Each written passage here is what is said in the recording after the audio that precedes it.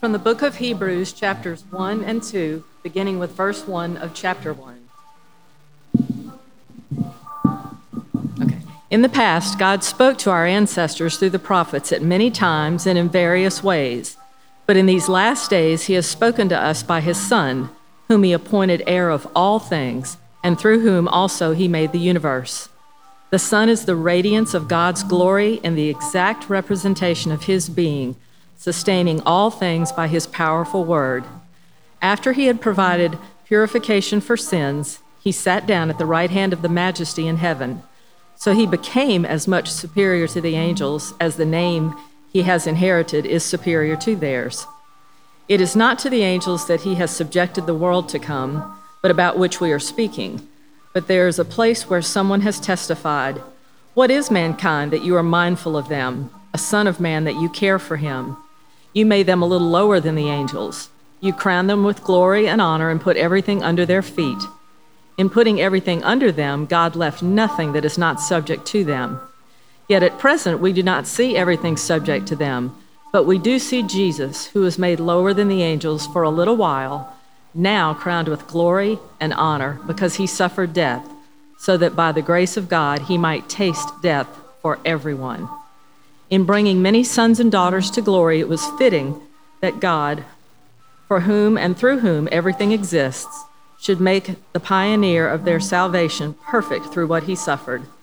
Both the one who makes people holy and those who are made holy are of the same family. So Jesus is not ashamed to call them brothers and sisters.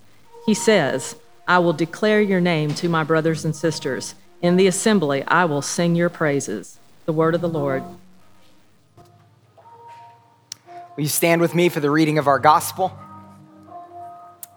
From the gospel according to St. Mark, beginning with verse 2 of chapter 10. Some Pharisees came and tested him by asking, "Is it lawful for a man to divorce his wife?" "What did Moses command you?" he replied. They said, "Moses permitted a man to write a certificate of divorce and send her away." "It was because your hearts were hard that Moses wrote this law," Jesus replied. "But at the beginning of creation, God made them male and female.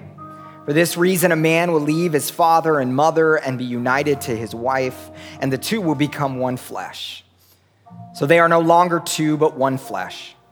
Therefore, what God has joined together, let no one separate." When they were in the house again, the disciples asked Jesus about this. He answered, "Anyone who divorces his wife and marries another woman commits adultery against her. And if she divorces her husband and marries another man, she commits adultery." People were bringing little children to Jesus for him to place his hands on them, but the disciples rebuked them. When Jesus saw this, he was indignant. He said to them, "Let the little children come to me, and do not hinder them, for the kingdom of God belongs to such as these. Truly, I tell you, anyone who will not receive the kingdom of God like a little child will never enter it." And he took the children in his arms, placed his hands on them, and blessed them. The gospel of the Lord. You may be seated. Good morning, everybody. Just a couple things before we begin. First of all, I want to, it's so interesting that since we have begun walking through the text of the lectionary, this lectionary is this historic pattern of scripture readings that the church for generations have read from on particular Sundays. And there's always an urge in me to, when we hear the word of the Lord, we're always challenged by the word of the Lord. Like, it's supposed to provoke things in us. It's supposed to challenge us. I think sometimes maybe we over-explain things a little bit, and we don't actually allow the words to challenge us. But I do find that in myself. Whenever we read passages of scripture, sometimes I want to go, "Oh, are they going to know what we're talking about here? Let's jump up and explain this. Let's talk about this. Let's unpack this. Let's soften this," or whatever. Especially today. Today we're going to be reading a different passage than what we just read a few minutes ago, all of those. But especially those, I want to encourage you as we hear the word of the Lord to allow those places that are uncomfortable to shift us and to challenge us a little bit, and to know that we can trust God in Christ through those things. Does that make sense? Okay. The other thing I just want to encourage you in is we'll talk a little bit more about what we have coming up, but you may have noticed the past few weeks, this fall, we've had a pretty sparse kind of congregation here, that we've had some kind of regular attendance challenges a bit. Maybe that's an understatement. I'm so thankful for our community. We have a young, vibrant community that is engaged and excited and has so much kind of going on in our lives. One of the challenges with that is some of the consistency that other churches experience because of just the nature of life is not really as present in this community. So October is a really big month for us. We have a lot going on in the church. We'll talk about that here in a little bit. We have a guest speaker next week. We have baptism in a couple weeks. And I want to encourage you, and it's kind of funny, those that are sitting in the seats that I'm encouraging you to do this. but I do want to encourage you, as faithful as we can be in our attendance here in these next few weeks. There's a bunch of reasons for that. Of course, we believe that as we come and do anything in our lives over and over again, that begins to form us and shape us in particular ways. But also, as we seek to grow as a community, it is so helpful as we all pitch in, not only with our time and our resources, but even just our presence here. As we have new people who are new to our community walk in the door, it is such a desire of mine as a pastor for them to meet the fullness of our community, for them to meet each of you with your different personalities and the different things that you bring to the table. And so I just want to encourage us as we move into the fall season here, which is very busy. And my pastor friends have also told me that in Middle Tennessee, it's especially a busy time in this season of life. But as faithful as we can be in regular attendance, I hope you receive this as a loving pastor today, then that is a wonderful thing. Does that make sense? You receive that as a loving pastor today? Okay, good. All right, well, today let's stand again together. I'm just going to have you stand up, sit down, stand up, do all kinds of throughout the week. I want to read another passage of Scripture today, and this one is from the Psalms. It's Psalms chapter 8, and this one we're going to read a little differently. You'll notice that the Scripture is broken up into lines with asterisks. So I will read the first line before the asterisk, and then I'll have you read the second line, and we'll go back and forth and back and forth. So David, let's put that up on the screen, Psalm 8. All right, let's speak this together. I'll do the first part, call and response here. Lord, our Lord, how majestic is your name in all the earth. You have set your glory in the heavens. Through the praise of children and infants, you have established a stronghold against your enemies, to silence the foe and the avenger. When I consider the heavens, the works of your fingers, what is mankind that you are mindful of them? Human beings that you care for them. You have made them a little lower than the angels. And crowned them with glory and honor. You made them rulers over the works of your hands. You put everything under their feet. All flocks and herds. And the animals of the wild, the birds of the sky. And the fish in the sea. Lord, our Lord, how majestic is your name in all the earth. You may be seated.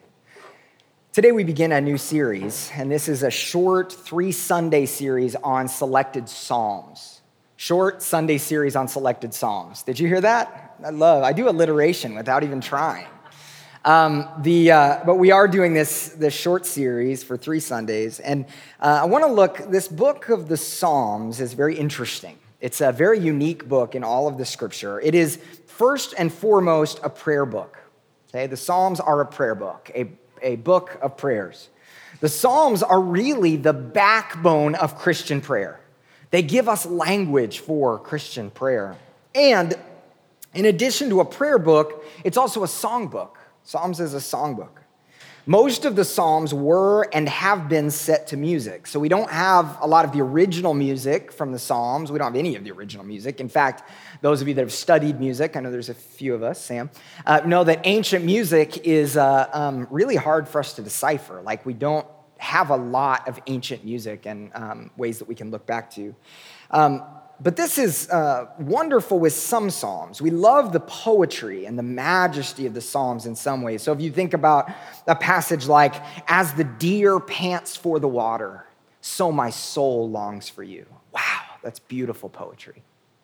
And then there's some Psalms that frighten us. So there's the beautiful ones, and then there's these frightening ones like, happy is the one who seizes your infants and dashes them against the rocks. Oh my gosh, ouch. Whoa, frightening. Okay. The Psalms can be instructive to our prayer life, but they are not primarily instructional. They're not primarily intended to teach lessons or to teach us something. They are formational. They shape us through the praying of the Psalms. They don't even really tell stories, you notice that. So much of the scripture is either instruction or it's narrative. It kind of tells us stories. The Psalms aren't that way. The Psalms are simply poetry or prayers. They form us. They don't necessarily teach us. They give language to every part of the human experience. And they take that language of the human experience and they point that language to God. This is perhaps why some of them frighten us, why they scare us, because they give us language when we're in a cheerful place, when we're a happy place, but they also, and perhaps more importantly, they give us language when we doubt, when we struggle, when we lament, when we're afraid. The Psalms give language to that. In fact, I think if you look at like most of the worship songs that are out there that are based on Psalms, so many of them are based on the praise, cheerful ones. We don't have a whole lot of lamenting psalms or frightened psalms that we sing in church, do we? But if you look at the actual book, it makes up a huge chunk of them. Like it's really part of our story. I'm trying to redirect Lucy from something right now. She has gotten in this habit of when she gets excited about something, she goes, "Oh my God." Okay, she says that. I don't really like that she says that. She's heard that enough times in movies or in TV, and she just says it, and I'm not proud that she says this. Sometimes she just says OMG, okay? But sometimes when she gets she goes, "Oh my God," right? Now, if I would have said that at her age, my parents would have cringed. I would have been in trouble, right?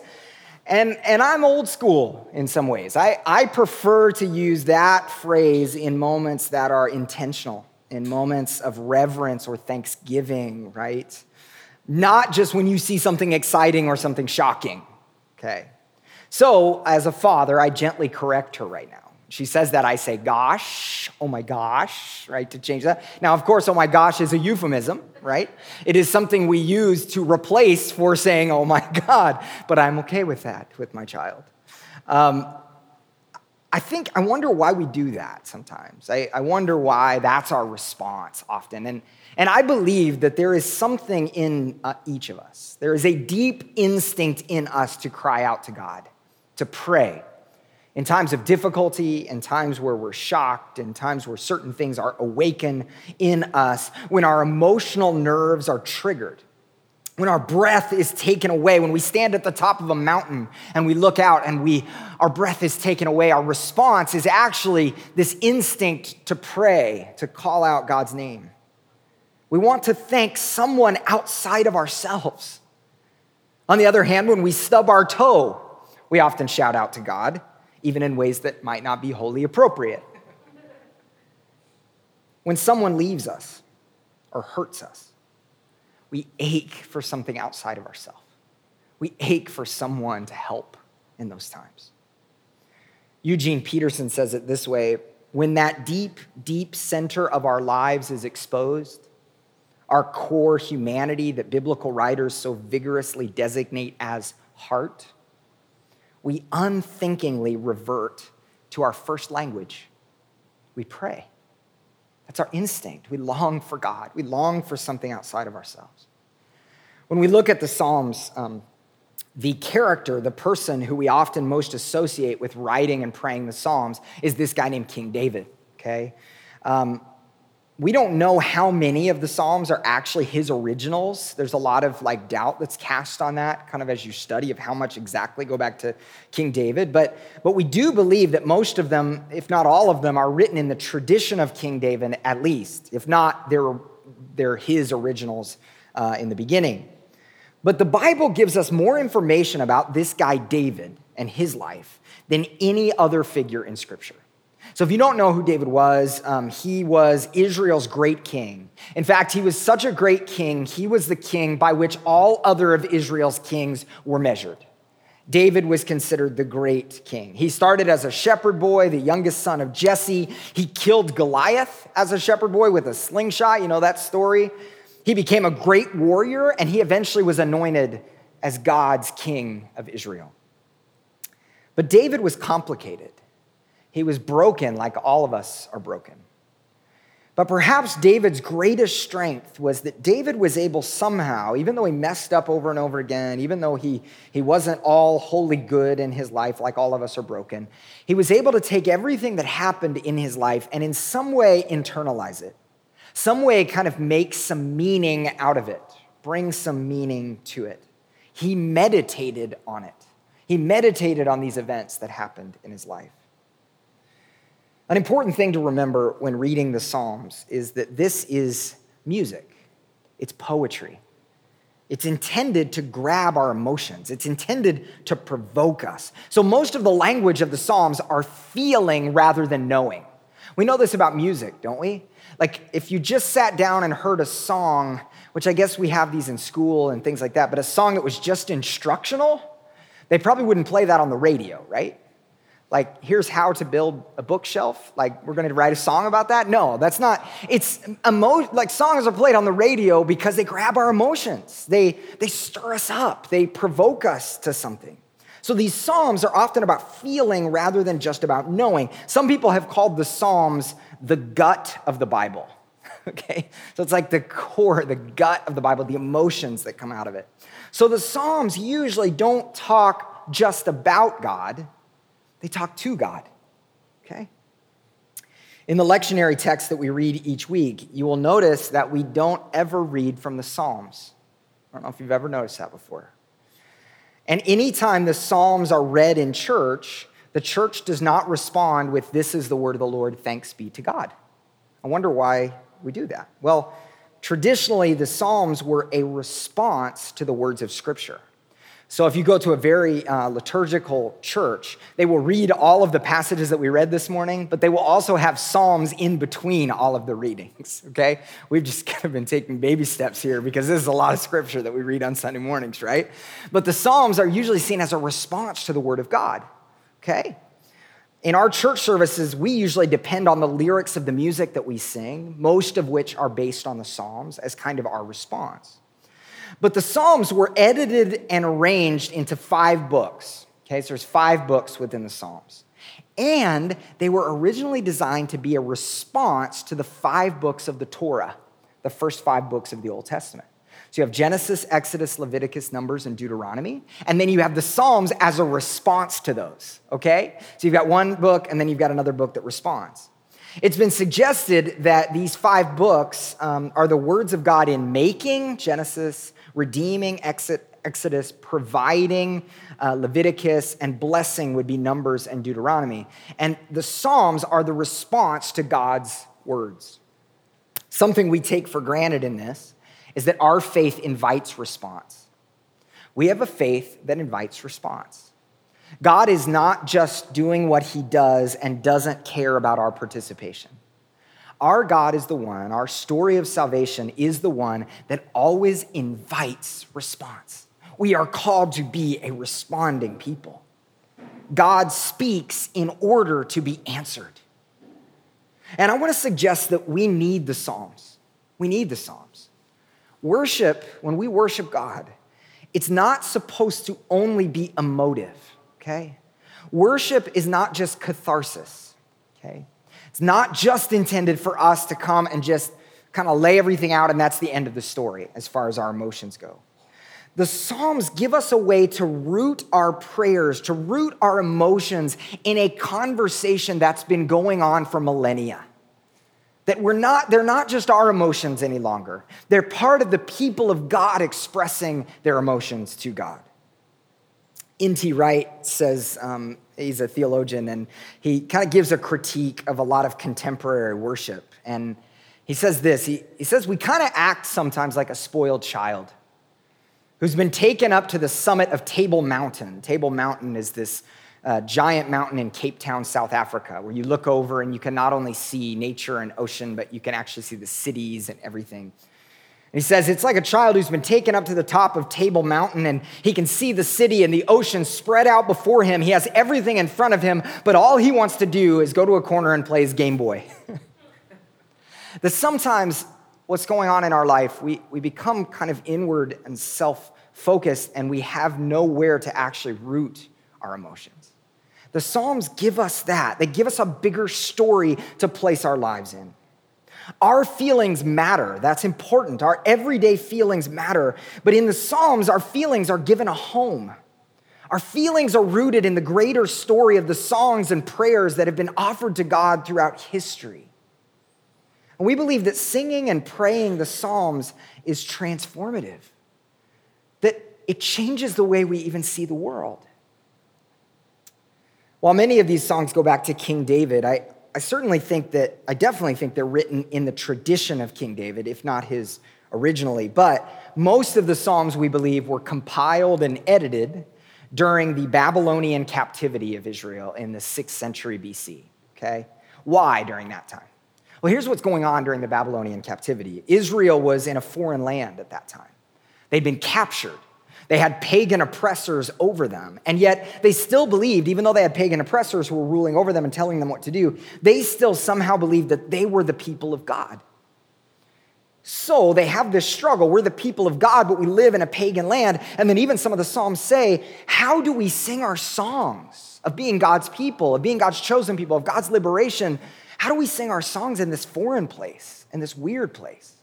So what they did is they compiled the Psalms. They said, let's put all of our old songs and stories together in this book so that we can always remember who we are as a people. We can always sing this together. And in many ways, this is what we're still doing today. In our different contexts, in our different cities, in our stories, and throughout the world, we're coming, and as we sing the Psalms together, we're going, these are our songs, even though we're in a foreign land. Even though we're in a strange place, even though things sometimes feel weird, like these are our songs to God. We need to learn to sing these ancient songs in our time, in our land, and allow them to remind us of who God is and to transform us. So today, briefly, I want to look at this psalm we just read, Psalm 8. Psalm 8 talks about God's sovereignty first. In this psalm, the psalmist praises God as the one who is sovereign. The psalmist is probably basing this just on creation itself or on God's faithful acts throughout history. But the psalm is not just a reflection on God as creator, it's a reflection on God's power, on God's authority in the world today, in the world now.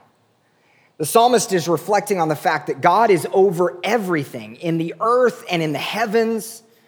And for those of us that have been in church for a long time and we're just used to reading these kind of psalms rotely, we might miss that. We might miss the implications of that. That God is over everything. Many of us believe that, or at least we say we believe that, but we don't actually act that way. We don't live that way. So we say, sure, God is Lord of the world, but I am ultimately responsible to provide for my family, right? Or we say, sure, God is Lord of the world, but I'm ultimately responsible to get myself out of this mess, aren't I? Sure, God is Lord of the world, but I'm really the one responsible for my kids to turn out a certain way, okay? Sure, God is Lord of the world, but this person hurt me so badly, I need to get revenge. Or sometimes our worship goes to something external. Sure, God is Lord over the world, but if my husband or wife would just get their act together, right? Sure, God is Lord over the world, but I just need peace right now. And I know I can find peace in this bottle of this thing. Or if I just scroll Facebook long enough, I'll find peace. The psalmist is saying something radical. God is Lord over all of it. And the appropriate response to that is just submission. Just trusting him. Now, where does that lead us? Well, we might be tempted to think, okay, well, if God is sovereign, nothing's up to me, so I'm just going to binge watch Netflix in my underwear all day, right? I don't need to do anything. God's sovereign, right? Don't do that, right? The beautiful thing about this God is that he is Lord over the world, and he invites us to participate in the working out of his kingdom in the world. That is such a beautiful thing. And we do that with all of our heart, with everything that we have. But first, and the only really grounding and foundation for our work in the world, is to first acknowledge that he runs the world, not us. He is Lord. That's what the word Lord means. He rules. And this is the grounding of our participation.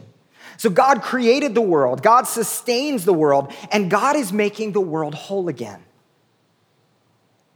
The psalmist continues. He says, through the praise of children and infants, you have established a stronghold against your enemies to silence the foe and the avenger. The older translation of children and infants is babies and sucklings. What does that mean? Well, I don't think it just means that children are crying out in praise, even though I think that's true. But rather, it's a way of saying that God hears the cry of children. Most times that babies are mentioned in the Old Testament, they're mentioned as victims of oppression. So if you read the Old Testament and you see babies throughout there, usually babies are mentioned as the ones who are victims of oppression, that they're the ones who are suffering. And this is a reminder for those facing oppression that God cares about the vulnerable. God cares about kids, and God cares about the most vulnerable in our society. And it is actually a reminder to God's people that God will and God does respond to those cries.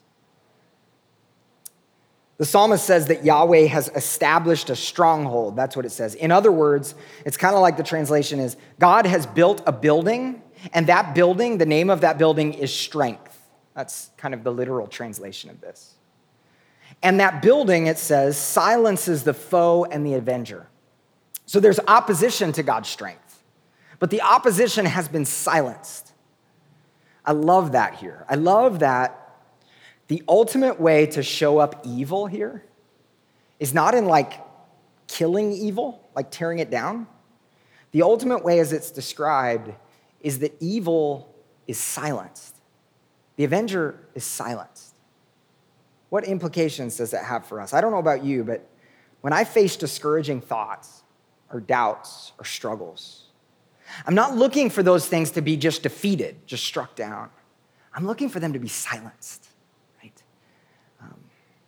Satan in the scripture is most often described as the accuser, the one who accuses. Not the one who tears down or the one who fights. He is the one who accuses falsely. He tries to unconvince us of the truth, right? We know who we are, and Satan comes and tries to convince us that that thing that we know about ourselves, our identity in Christ, is not true, is not right. This says he is silenced.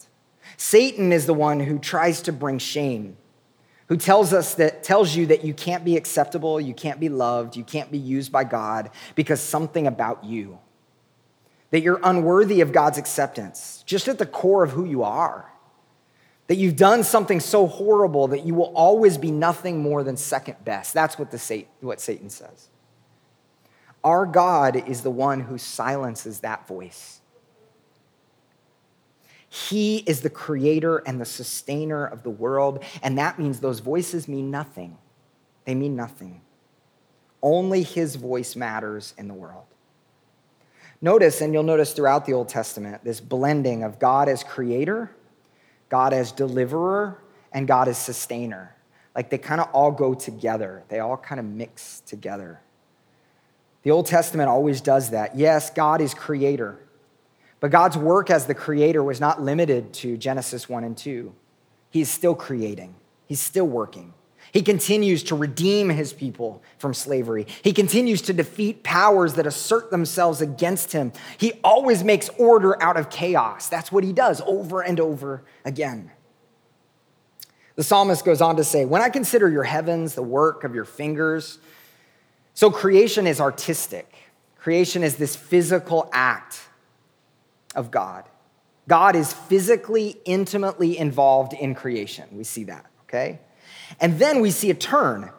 The God who is the one who created the majesty of the world, which is beyond our comprehension, this God, this is the one who created everything, the stars and the sky and all these things. And then the psalmist says, who are human beings that you are mindful of us. Why would you care about us? Why would you be mindful of us? God, why would you even think about us? Know today that God is mindful of you. Right now, he thinks about you and he smiles. You bring a smile to God's face. You are God's child. No matter how far you run away, you've ignored his presence and his guidance, you are his and he loves you. And yet, he not only thinks about us, the scripture says here, he acts on our behalf. He acts on our behalf. There are a lot of people I think about throughout the week, like something comes to mind. You can think about someone, but not actually act on that towards them, act towards them. It's great to think about somebody on their birthday. That's a wonderful thing. It's another thing to take the step to actually call them or give them a card or give them a gift, right? Those are different things. Not only does God think about us, but that's wonderful, but God has acted on our behalf. He has acted and delegated authority of the world to us. Wow. We are stewards of the world. We are called to be God's image bearers in the world. And it says here this provocative phrase that's been debated throughout history. It says, human beings are a little lower than the angels. In other words, what it's saying is they are slightly less than divine. Human beings are a little less than heavenly beings, slightly less than God is what it's saying here. And this is pretty amazing. That God, in his choosing, has made human beings only a little less than divine, only a little less than God. I don't like it when people speak badly about humanity. Sometimes we say phrases like, I'm only human. Say, oh, I'm just gonna do dumb stuff because I'm human, right? Or we talk about, oh, us humans, we're so terrible, we're so horrible. And I understand what's behind that because humanity is capable of awful things. But I don't think that's consistent with the biblical story's description of humanity. Human beings have been made by God only a little lower than God, it says here. The Psalm says that human beings wear a crown. We are the representatives of God's sovereignty in the world. Has anybody ever read C.S. Lewis's The Lion, the Witch, and the Wardrobe, or seen the movies? Yeah, okay, so a bunch of us. Good, this will resonate. So The Lion, the Witch, and the Wardrobe, I'm reading this to Lucy right now. And there is this moment in the book where Mr. and Mrs. Beaver tell the children about an old Narnian prophecy. And I remember, you guys have heard me say this before, but I remember the old 80s BBC television version of this story. And so Mr. and Mrs. Beaver have really thick Scottish accents, and they're basically like big puppets, or they're dressed up in all this Jim Henson kind of stuff. And so there's this Narnian prophecy where sons of Adam and daughters of Eve will one day sit on Narnia's throne. And I love this. The prophecy goes like this. When Adam's flesh and Adam's bone sits at Cair Paravel enthroned, the evil time will be over and done. Because done kind of only in Scottish rhymes with those other things, I guess. But I love this as a reflection because human beings were created as rulers, as stewards, as image bearers, as governors of the world on God's behalf. Now, of course, we turned from that, didn't we? We've been selfish and we've turned to counterfeit gods and we've sought to run the world without God himself. Christ has come to show us what that true rule looks like. Come to show us what our real stewardship, our real governorship over the world is supposed to look like.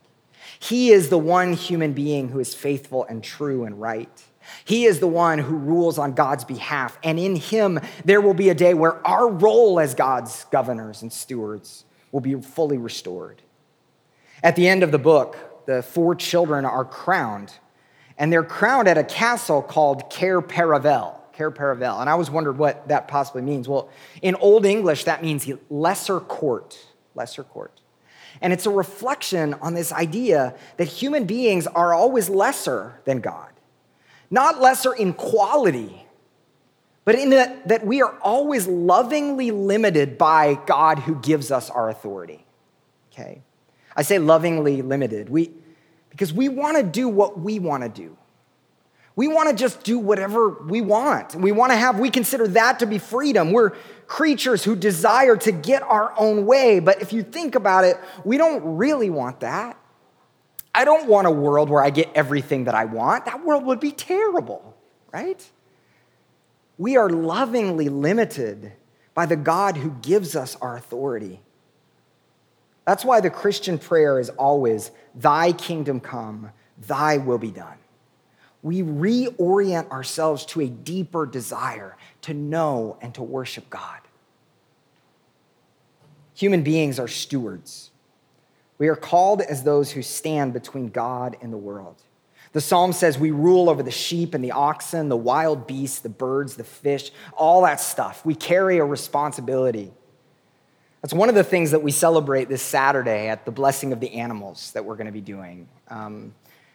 We're not blessing pets in like a weird way. Like we're not trying to pray for their souls or anything like weird like that. That's not what we're doing. We're praying for pets in recognizing that human beings are stewards of all of creation. We're reminding ourselves of our responsibility to care for the world. Those of you who have pets, those pets are kind of a reminder to you that human beings, we carry this responsibility to care for creation, that we care for the world, including these creatures. That's why I think it's so important, like a Christian theology of our world, of creation, of our environment. I think one of the reasons why Christians are no longer known as environment people is because we've lost our biblical calling towards stewardship of the world. Part of the reason is that somewhere along the line in the book of Genesis, where it says human beings are to rule over the fish of the sea and all that, we took it to mean that we're to dominate over the fish of the sea and the birds of the air. We took it in a more kind of selfish kind of way, but it's actually this idea of caring for it. Like literally like gardeners caring for our world. That's the Christian calling. In fact, God created the world, but creation was not the end of it. Somehow, the biblical narrative shows us human beings are called to see creation through to its ultimate destiny. That we have a role in stewarding the world to be how it is supposed to be. Wow, that's huge.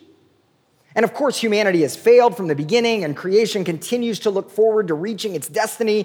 It says, Romans 8:22 says, we know that the whole creation has been groaning, as in the pains of childbirth, right up to the present time. Now, we could say that this psalm is optimistic about humanity. There are other scriptures and other psalms that talk about humanity more negatively. This one speaks of humanity in a really high kind of light. There are other psalms and scriptures that remind us that we're severely broken by sin, that we miss the mark over and over again, and we need to remember that too. We need to remember that we're not whole without God, and yet we also need to remember that when Genesis 1 says human beings are created in the image of God, that that's still true. That even though we've been broken because of sin, that God still desires to use us, that he's come close to us. God has never given up on us. Theologian John Goldingay says, if we look one way at the extraordinary nature of the cosmos as a whole, we can be overwhelmed by our insignificance. God bids us to look the other way, at the earthly creation project that God still intends to complete and in which we have a significant role. As Christians, we are called to read all the Psalms through the lens of Jesus. In fact, a lot of people throughout history have suggested that when we read the Psalms, we're supposed to read them as if Jesus is reading them to the Father. Jesus is the fulfillment of Psalm 8. Jesus is the one who realizes that he is completely dependent on the Father. The two are always connected, always linked. And Jesus is the one who is crowned with glory and honor, the one who is faithful when we were unfaithful, the one who carried out the responsibility to care for the world by ultimately dying for the world and rising again to bring about a new creation. The author of Hebrews in the New Testament quotes from Psalm 8 and reminds us of that. This week, I just want to remind us of a few things. If we were to take all of this that we talked about, kind of bring it down here, a few things. First of all, you are at the same time wholly dependent on God, completely dependent on God, and also wholly valuable. Those two always go together, okay? We too often either downplay our weaknesses.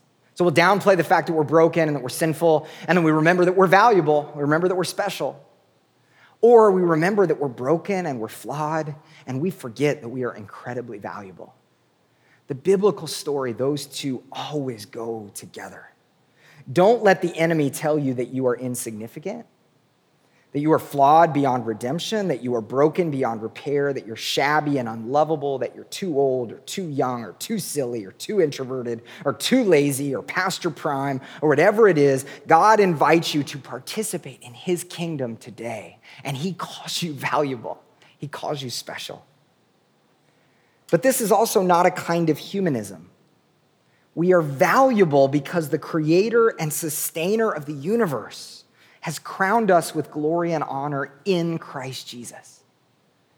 He runs the world. And here's the beautiful thing. The more we recognize that he runs the world, the more truly human we become. The more we are who we were created to be. We were created to worship him, to give him glory. And as we do that, we come alive. Most of you know that Ashley and I, we're just ending here, but Ashley and I have started picking up scooters throughout the week, okay? So there's this thing, these scooters downtown, Lime and Bird scooters, and you can pick those up and take them home and charge them and then lay them back out again, and they pay you for that, right?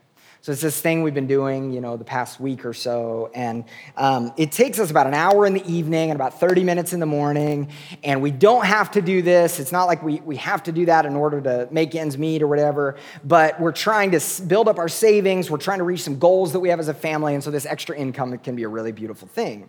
And I was just, busting my butt doing this, just getting out there and trying to get as many as I can and bringing them back and doing all this thing. And I told my pastor friend that this is what I was doing. And he said, "Oh, wow, what a great way for you to pray for your neighborhood," is what he said.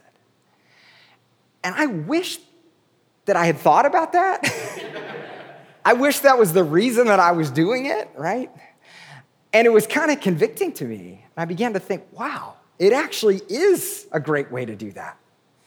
Since then, I've been making this effort to observe the people around me as I do this and to pray for them, to engage in conversation. You gotta be careful because you miss the scooters if you talk for too long. You gotta go out and get the scooters. But engage in conversation and really think about, God, thank you that you are working in this world and I get to participate in that even as I load scooters into my car. In what ways is God calling you to steward the things that stand right in front of you?